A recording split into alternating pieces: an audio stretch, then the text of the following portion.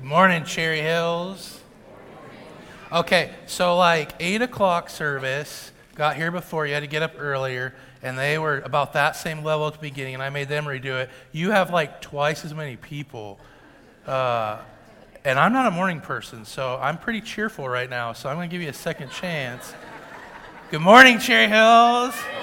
There we go, because it is a good morning. It's always a good morning. Well, I'm glad to be here with you guys this morning. As we've said over and over this morning, it's Youth Sunday. And so to introduce myself, I'm Lee. I'm the youth pastor here. Get to be with all these awesome kids and work with Bethany and Chris and our awesome staff. And so it's been a blessing to be a part of this and whatnot. But as we get going here, we're going to keep moving along as we do the last few Sundays. If you haven't been with us through our series, and you'll see banners on both sides here called Disciple Makers. And what we're trying to get at as a heart is, what does it mean to make disciples? Who do you disciple? And those kind of questions. And so this morning, it's kind of simple for me because of my job. I'm going to teach you about how to disciple generations, the next generation, junior high, high school, and college students. And so I'm excited to do that.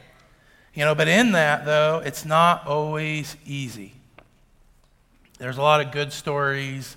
There's a lot of exciting stories, but there's also hard stories when it comes to discipling the next generation. One of the ones that I was thinking about, I've had the privilege now of working alongside students for 15 years, which I know some of you are like, man, you look really young. How do you do that? And so just know I have, and I'm not as young as you like to think I am. But 15 years, and I started thinking about this a lot lately. And one of my stories that hurts is a student from my last church where he had a rough family scenario and all that stuff. And in that, he went to a conference with me for teenagers. And by the end of the weekend, he was super on fire for God. Like, he was ready to sign the dotted line. He was ready to start his relationship with Christ. And as they were talking about the gospel and stuff at the conference, he just fell on his knees, and no joke, there was literally a puddle of water in front of him from crying. And I like to say it ended there, where this excitement kept growing and going, but there are stories where you get students who get on fire for the Lord, and some, for whatever reason, decide, I don't want to do that no more. And he's one of those, as far as I know. We got back about a year later. He started doing marijuana, and he had stuff happen in his family, and all these things went down, and he decided that's not something I want to do. And I haven't personally heard from him since. The only way I've heard through him was about 8 years ago. He emailed one of our other students and just said, hey, I'm okay, I'm doing all right. And that's about all we've heard from him. But then I've got so many other awesome stories to share.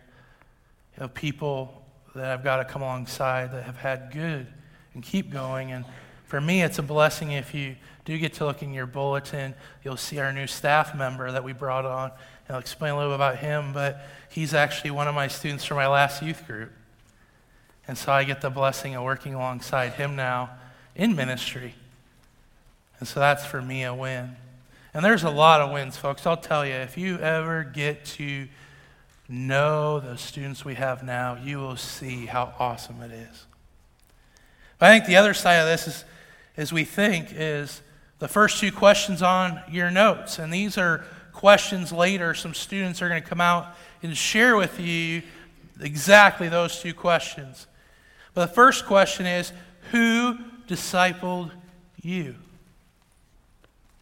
None of us would be in here without somebody else. Unless you had the awesome experience of God on your own going, hey, go to church. Hey, go to Cherry Hills. Which I don't think that's a very popular thing that happens a lot. You've been somebody that somebody else has come alongside and said, hey, you need to go. You need to know the Lord. You need to have a relationship with God. And for a lot of us in here, we are here because somebody did that. And so when you get the opportunity someday, I would love for you to think of that person or some of those people. I always tell people I'm blessed with a lot of moms and dads and aunts and uncles and grandma and grandparents that aren't even my legit family. It's my church family. Throughout my life, I've had so many people believe in me and pour into me. And that's why I am here today, the man I am today. But the other side of it is, it's easy to always remember those people, but the question is, what did they do? And that's the next question. What did they do that got you here? Now, for some students, my parents made me. Okay, that's cool. But for most of us, somebody did something. They either said something or we saw them living a certain way, and we were kind of curious about it. What did they do? How did they live? How did they act? And that's part of what we're going to talk about today. We're going to talk about the why do we even do this? Why do you even hire a pastor or lead? Why do we even go after teenagers? Why is it even important to do this? And then we're going to talk about the how. And the how is not going to be this how of like, here's the steps to sit down and talk with a student, even though I know some in here are like, please make that your message today. I do not know how to do this. But the how is really a lifestyle that if we got those things, so many more doors would be open. And those are the hows. But as we look at this, as we talk about this series in your first note there, the real thing behind this, though, is the first real why is this. We are to participate with God in shaping one another. We are to participate with God in shaping one another. Now, we know, if we're being honest, that God does the majority of the work. God opens a person's heart to hear. God is really the one that does a lot of the work on us.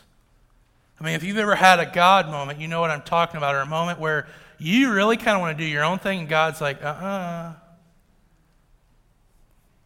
the other side of it is He uses us to do this as well. He uses us to come alongside a student. He uses us to show love to a student. He uses us to run and disciple a student as He does the work. But the question is, do we really believe it's that important? The beauty of Cherry Hills, I think for the majority of Cherry Hills, I think that's a fact. I can't tell you how many people have told me in this church that they're praying for me in the ministry and they're praying for our students. I mean, one key example is our goodie bags for Fuge that Bethany brought up. That somebody goes and says, I want to pray for that student this week while I give them a little present for the ride there. It's awesome, folks. But how do we take it another step further? Here's some other whys that come into play. Now, I'm not a huge fan of statistics, and I think all of us know this. Statistics can get blown out of proportion. They can be too low. They can be kind of thrown wherever, you know. But sometimes when I'm researching and studying, or I go to a conference and they share some statistics, I don't care what the number is. I care that the fact that it's really high, and I need to be attention to it. So the next note here is this. There's a large number of students not wanting to step back into the church. That's a why we go after this generation. You'll see different books, you'll see different reports. The numbers kind of vary between different statistics. But the biggest idea is this. 80% plus after they graduate high school either don't want to go back into the church or won't go back into the church for a long time. And those kind of things we have to ask ourselves, I have to ask myself, is why? What is going on that is stopping this? What is going on that they don't want to be a part of it anymore? Some of that's going to come in the how. I'm going to explain how. Some of the how is what's driving the kids away. The next thing in your notes is this. The temptations students face are getting stronger. I know that sounds kind of basic, but it's true. Again, here's another statistic. Not that all statistics are accurate, but folks, here's a wake-up call. 93% of boys, that's a lot of boys, and 62% of girls have viewed some kind of porn by the time they're 18. That's crazy. You've also got other kids testing out new drugs, and not even just what we know as what we would call everyday drugs, but they're making drugs at home now more than ever. We've had students that have created their own drugs to get high or to disappear life for a period of time. It's no longer let's wait for the big drug to come in or we have the money for it. It's we're going to go create something. Party rates are going up. Drinking's going up.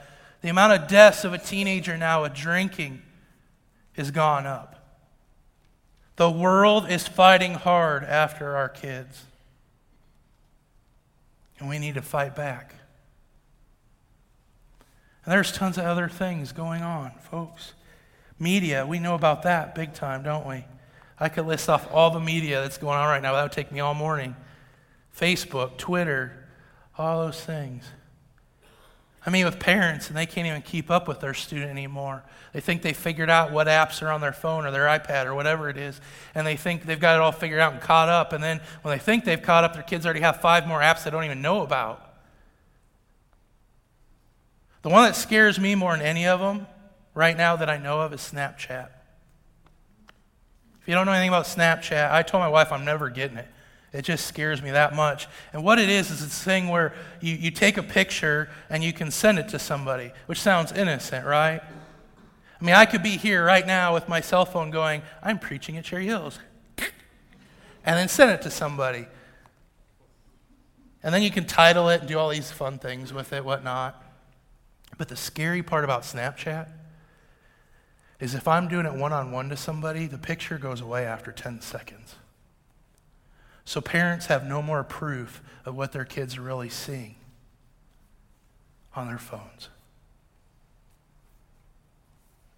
Folks, it's crazy. It's just downright crazy. But here's the reality. Each student, family member, and the church play a role. Not one of us in this room are away from discipling a student. Every one of us sees a student at some point of the day. You don't even have to come to Cherry Hills to see a student. It's your cashier. It's somebody at the bank. Somebody giving you gas. Somebody you see walking by you at the mall. If you're a teacher, you see students all day, every day. Everywhere we go, they're there. And I bet every one of us has a student already in our life.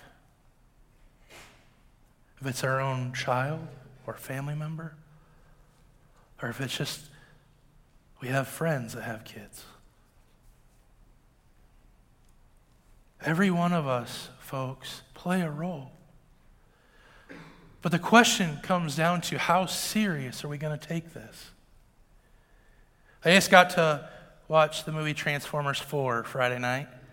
My wife and I went on a date night. She picked the food, I picked the movie. I'm glad she picked the food and I got to pick the movie because I can pretty much eat anything, so it doesn't matter. And so for me to pick the movie, I was like, not a chick flick, yay. But I do for my wife. But in that, I was watching this movie. You don't know anything about Transformers. It's this movie / old cartoon when I was a kid. It was about robots that come into vehicles, and there's good versus bad robots, and all that good stuff. And there's this one character, the big boss of the Autobots, called Optimus Prime, sweetest looking semi you'll ever see. And in this movie, which is number 4, the storyline changes now from them saving humans, protecting humans, to now the humans turning on them and blaming them for what happened. And Optimus Prime is going off on how humans are horrible and they don't get it. And you've got Mark Wahlberg, who's one of the main characters in the movie, and he's sitting there talking to Optimus Prime at this time, and he's saying, hey, I'm a human, and I rescued you. Am I not different than all these people you're bundling me with? And I kind of started thinking about this. My wife and I had an aha moment when we were watching the movie, and how many times do we do that to students? Oh, students are this. Oh, students are that. The sad part is that night we went to Target before the movie, and I had that moment. Outside Target were all these boys running around in front of Target. I'm like, where are the adults? Do they not get what's about to happen? This is not a good scenario. And my wife's like, what is wrong with you? And then I watched this movie, and it was like God was stepping in to remind me truth. And the idea is those two characters are talking about people, and Optimus is putting everybody in this category. And Mark Wahlberg stops him finally and says, you know what? Quit looking at the junk and see the treasure. So many times we're guilty of putting students all together, or we don't really see them as who they are, and we put them in the junk pile because they're a teenager. They don't get it. If only they behave like I did when I was a teenager. A lot of you are laughing because you say the same thing. But in that, he's got a point, Mark Wahlberg. See students for who they really are. See the treasure in them. See the beauty that God's created them to be, and that's where everything changes. Look in with me at the book of Matthew. If you don't have a Bible, there's a Bible right under the seats right there for you. You can have that as a gift from us. If you need some help, there's the Old Testament, New Testament. It's toward the back of the Bible. Matthew it's the first book of the New Testament. If you're new and you grabbed a Bible from below, it's on page 688. But Matthew 18, verse 10 through 14. And for a lot of us that have grown up in the church, this is going to sound familiar. But God really convicted me with this. See that you do not look down on one of these little ones. For I tell you that their angels in heaven always see my face, the Father in heaven. What do you think? If a man owns 100 sheep and one of them wanders away, will he not leave the 99 on the hills and go to look for that one that wandered off? And if he finds it, I tell you the truth, he is happier about that one sheep than about the 99 that did not wander off. In the same way, your Father in heaven is not willing to let any of these little ones be lost. Key word, any. God doesn't want any student to not be his. God wants them all. Part of the revelation I had as I was thinking about that was, one, every student is so important to God. Every individual student. And he wants us to come alongside him. The other thing that hit me really hard, though, was as we talk about this generation, the thing that really hit me hard is if we're not careful, this whole generation could be one big lost sheep. And we know what that looks like in the Old Testament through Israel when they don't disciple the next generation. You get a glimpse of what society and the world can become. I don't know about you, but that just makes me go, I got to do this better than I ever have before. There's also another passage in here that came to my mind, and I'm going to turn to it, and I just want you to hear it. It's in 1 Corinthians chapter 9, verse 24 through 27. It says, "Do you not know that in a race all the runners run, but only one gets the prize? Run in such a way as to get the prize. Everyone who competes in the games goes into strict training.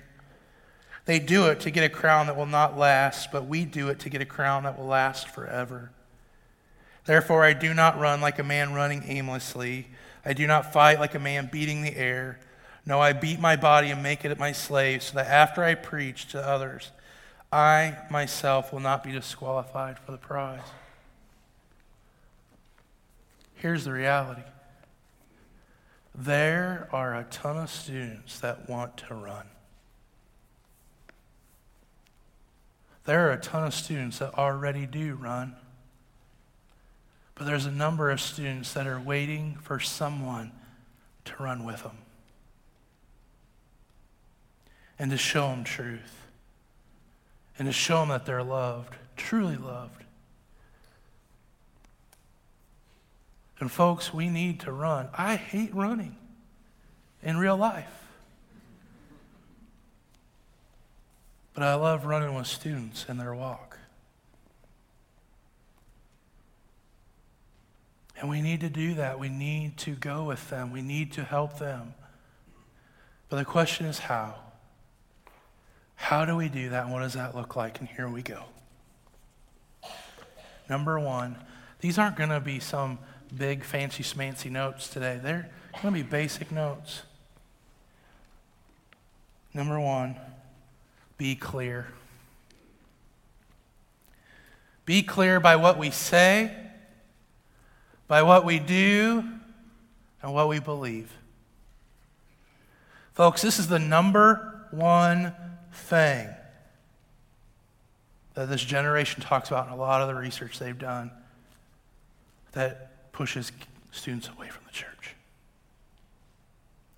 A lot of kids don't know what the church believes anymore. They don't know what we believe anymore. They don't know what it looks like to be a Christian anymore because of the way a lot of us walk around and speak and act. There's a lot of churches that have banners that have sayings like we do, and they don't live it. Or they don't even know what that looks like. And a lot of students are like, we want to be a part of something. We just don't know what to be a part of. So part of discipling students, part of running with students is making sure we're clear on our actions, on what we say and do, but also we're clear what we really believe. Because the reality is, folks, what we believe is going to come out as what we say and what we do. And being that example. Because part of it, too, is our students waiting to see if we're really serious about this. Do you really believe that? Is it really that important to you? And they're waiting. See, the reality is, you might not realize this, but students are watching you all the time. Especially if you call yourself a believer, and even more so if you call yourself a pastor. But if we're not clear on who we are and what we're about, it's confusing. It confuses them. The next thing, this one's hard, be patient. This one can blow your mind because this one, in one moment, you can have a student that you're just blown away with how mature they are, how wise they are. You're like, how the heck do you know more about the Bible than I do? All these things, and you're doing life with them, and you're just amazed by them. And then in one moment, they remind you they're a teenager. And you're like, what? Who are you right now? But part of being patient is being okay with that. I think a lot of times we want to make students who we want them to be and hurry them up. Let's get there. Get to the finish line. It's not a race in the sense of go one day and you're done. But it's hard because we have expectations of students. And when they don't always meet those expectations, it's not always easy to be patient. The other side of being patient is this. You don't always have to have all the answers. Be patient with them and be okay saying, you know what? I actually don't know that either. Let's go figure it out. Let's go learn together. Another side is, remember, they're being a kid. They're still a teenager. But here's the reality. Most students really do want to live the way you're calling them to. They just need to go with the pace they're able to go at. Now, if you're a runner, you know what I'm talking about. That's not always easy. Because if I were to go run with you and you're a runner, you would probably get annoyed after the first 2 steps. But my hope would be, because I tire out really fast, that you would wait for me or help me. And that's part of being patient. The next one. It is modeled. Part of that is realizing that we aren't perfect, and the students already knew that. But also modeling it is being vulnerable. Just be real. Just do it with them. As you be clear, as you be patient, just model what it looks like to the best of your knowledge and ability. No one's asking for the guru Christian.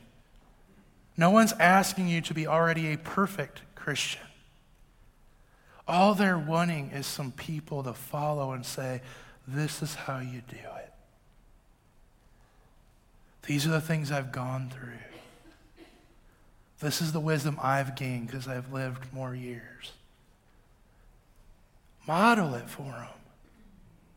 Because the other reality is they will buy in if you really do model it. My favorite is the next one. Unplanned conversations. Some of the conversations I have are the most deep, intellectual ones that throw me off because I wasn't ready for them. Like this week, I had one of my girls, she texted me and she was reading the Bible and she's like, Pastor Lee, what does this mean when it's this, this, and this? And I'm like, I don't even know. Let's figure it out.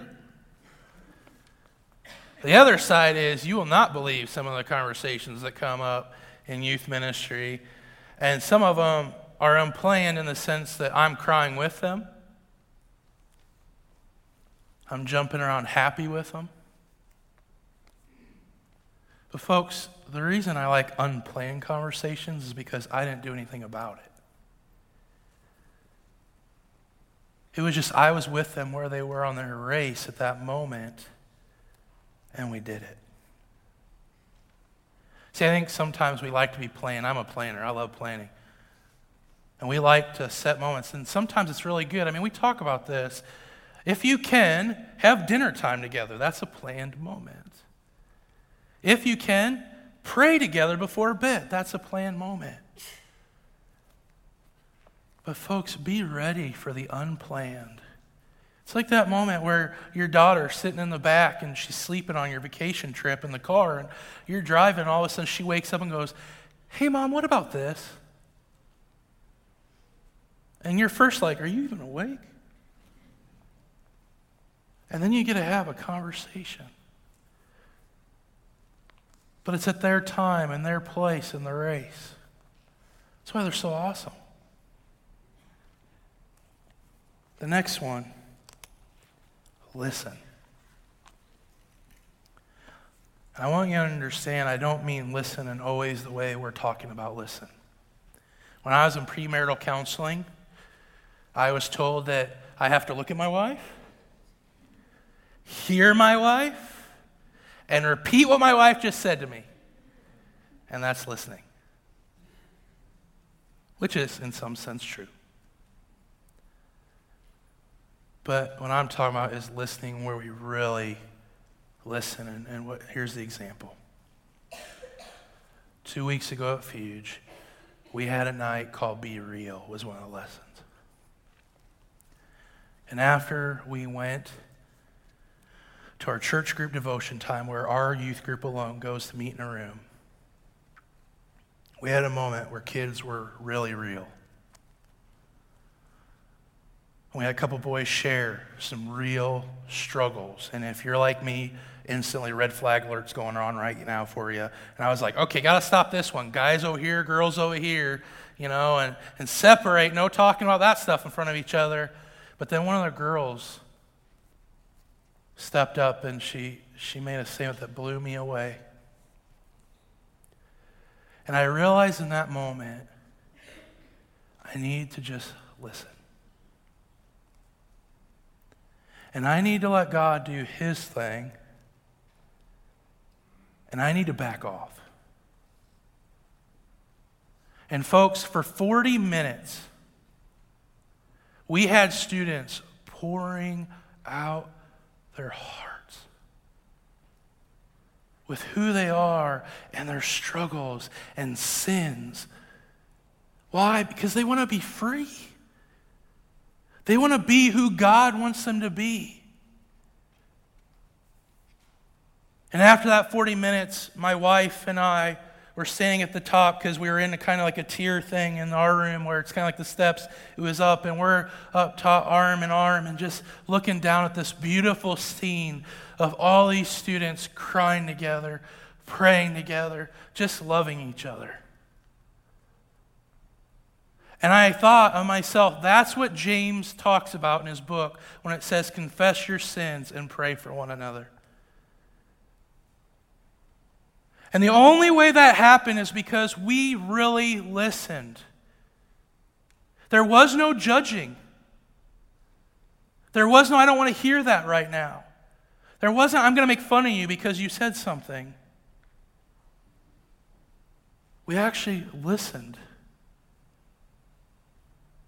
See, there's part of that reality that's a struggle right now for students and parents, because you have this reality that students don't always feel comfortable sharing with parents what's really going on. We have the other side where parents sometimes go, I don't really want to hear that. Keep it to yourself. But when we really listen to each other, discipleship explodes. Another one. Show trust with responsibility. I had the privilege of this. I've been praying since I came to Cherry Hills 5 years ago that I would see a day where the students did everything. It's not because I'm trying to be lazy.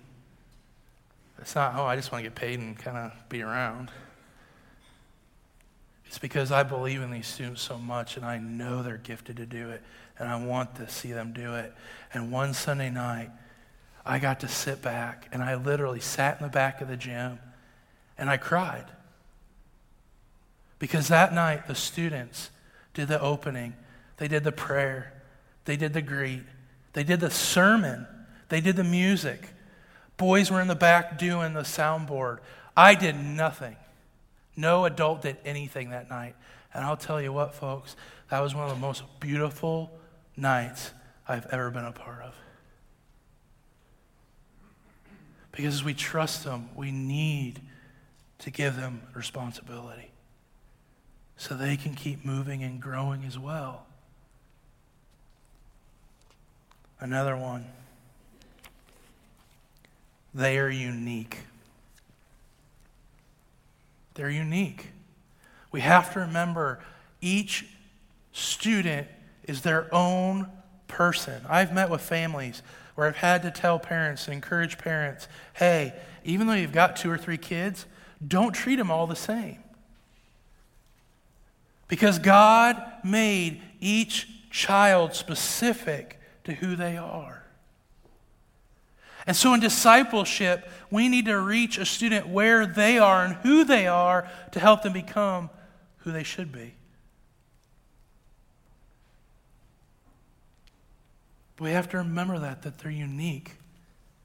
Don't compare them to another brother or sister. Don't compare them to students that have come before. Help them with who they are. And then the last note here is this. Disciple those who are around you in your daily life. Disciple those who are around you in your daily life. And I put that because, folks, if a lot of us are being honest, when we think of evangelism, discipleship, we think about going out to find those people. So when we talk about discipling students, we think we got to go find those students. No, they're right there. They're in your life for a reason.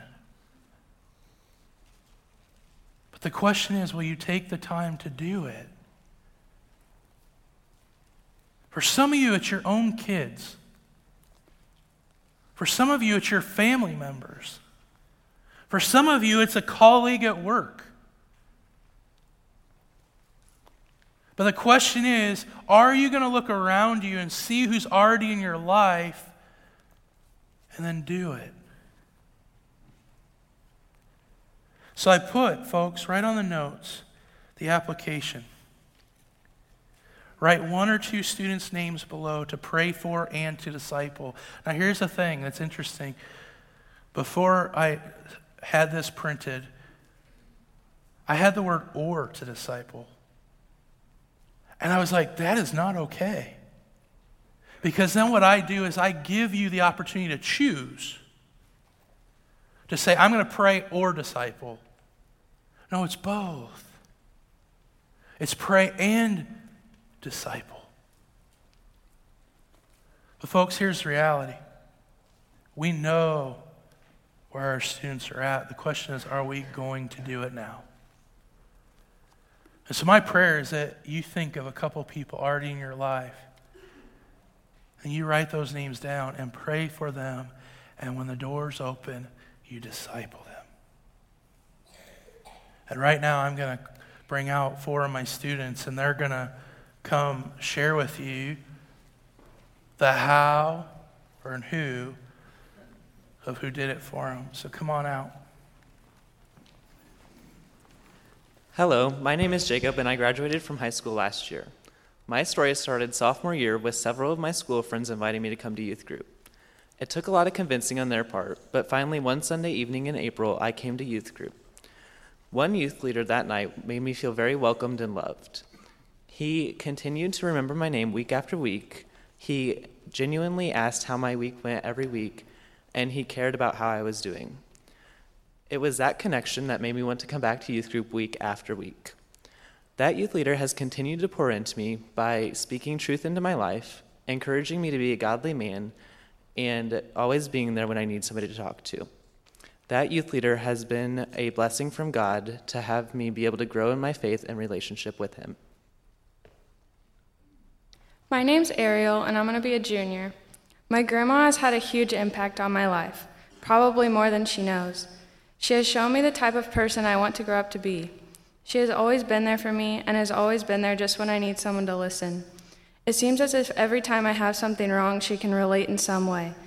She helps guide me through hard times and points me in the direction God would want me to go. She helps me see God at work even when I can't see it myself. When I was in 7th grade, my family and I went through a difficult time. I was angry at God and doubted his existence, but I talked with my grandma about it for a long time and we prayed together. She helped me trust in God again, and now he brought more good out of the situation than I could have ever thought possible. I wouldn't be where I am in my walk with God without her, and I can only pray that I will have as much of an influence on my children and grandchildren that she has had on me. Hi, I'm Ellie. I'm going to be a senior this year in high school, and I have been greatly impacted by this body of Christ. Yet there is one adult specifically who has made an internal impact on me. This woman of God continually points out the potential in me. She reminds me who I am in Christ when the ways of this world weigh me down. She has pushed me to serve others with the heart of Jesus. Not only does this sister in Christ encourage me through notes, texts, or lunch dates, but by the way she lives with a relentless love and confidence in the cross. Friends, influence is huge, and godly influence is eternal. Hi, my name is Connor, and I'm going to be a sophomore at Williamsville High School. One person that impacted my life for Christ was a friend that I grew up with. We always went to the same school and church. He had a good relationship with God, and I didn't. He always was involved in church activities like youth group, Bible studies, and church camps, and I wasn't. My freshman year, I struggled a lot with finding my place and with my relationship with God. My friend was always inviting me to go to youth group, Bible studies, and camps. I blew most of it off, but one day he finally convinced me to go sign up for a camp called Fuge. That changed my life completely. I never can thank him enough for always motivating me and guiding me in my darkest times. He was truly a light in the darkness.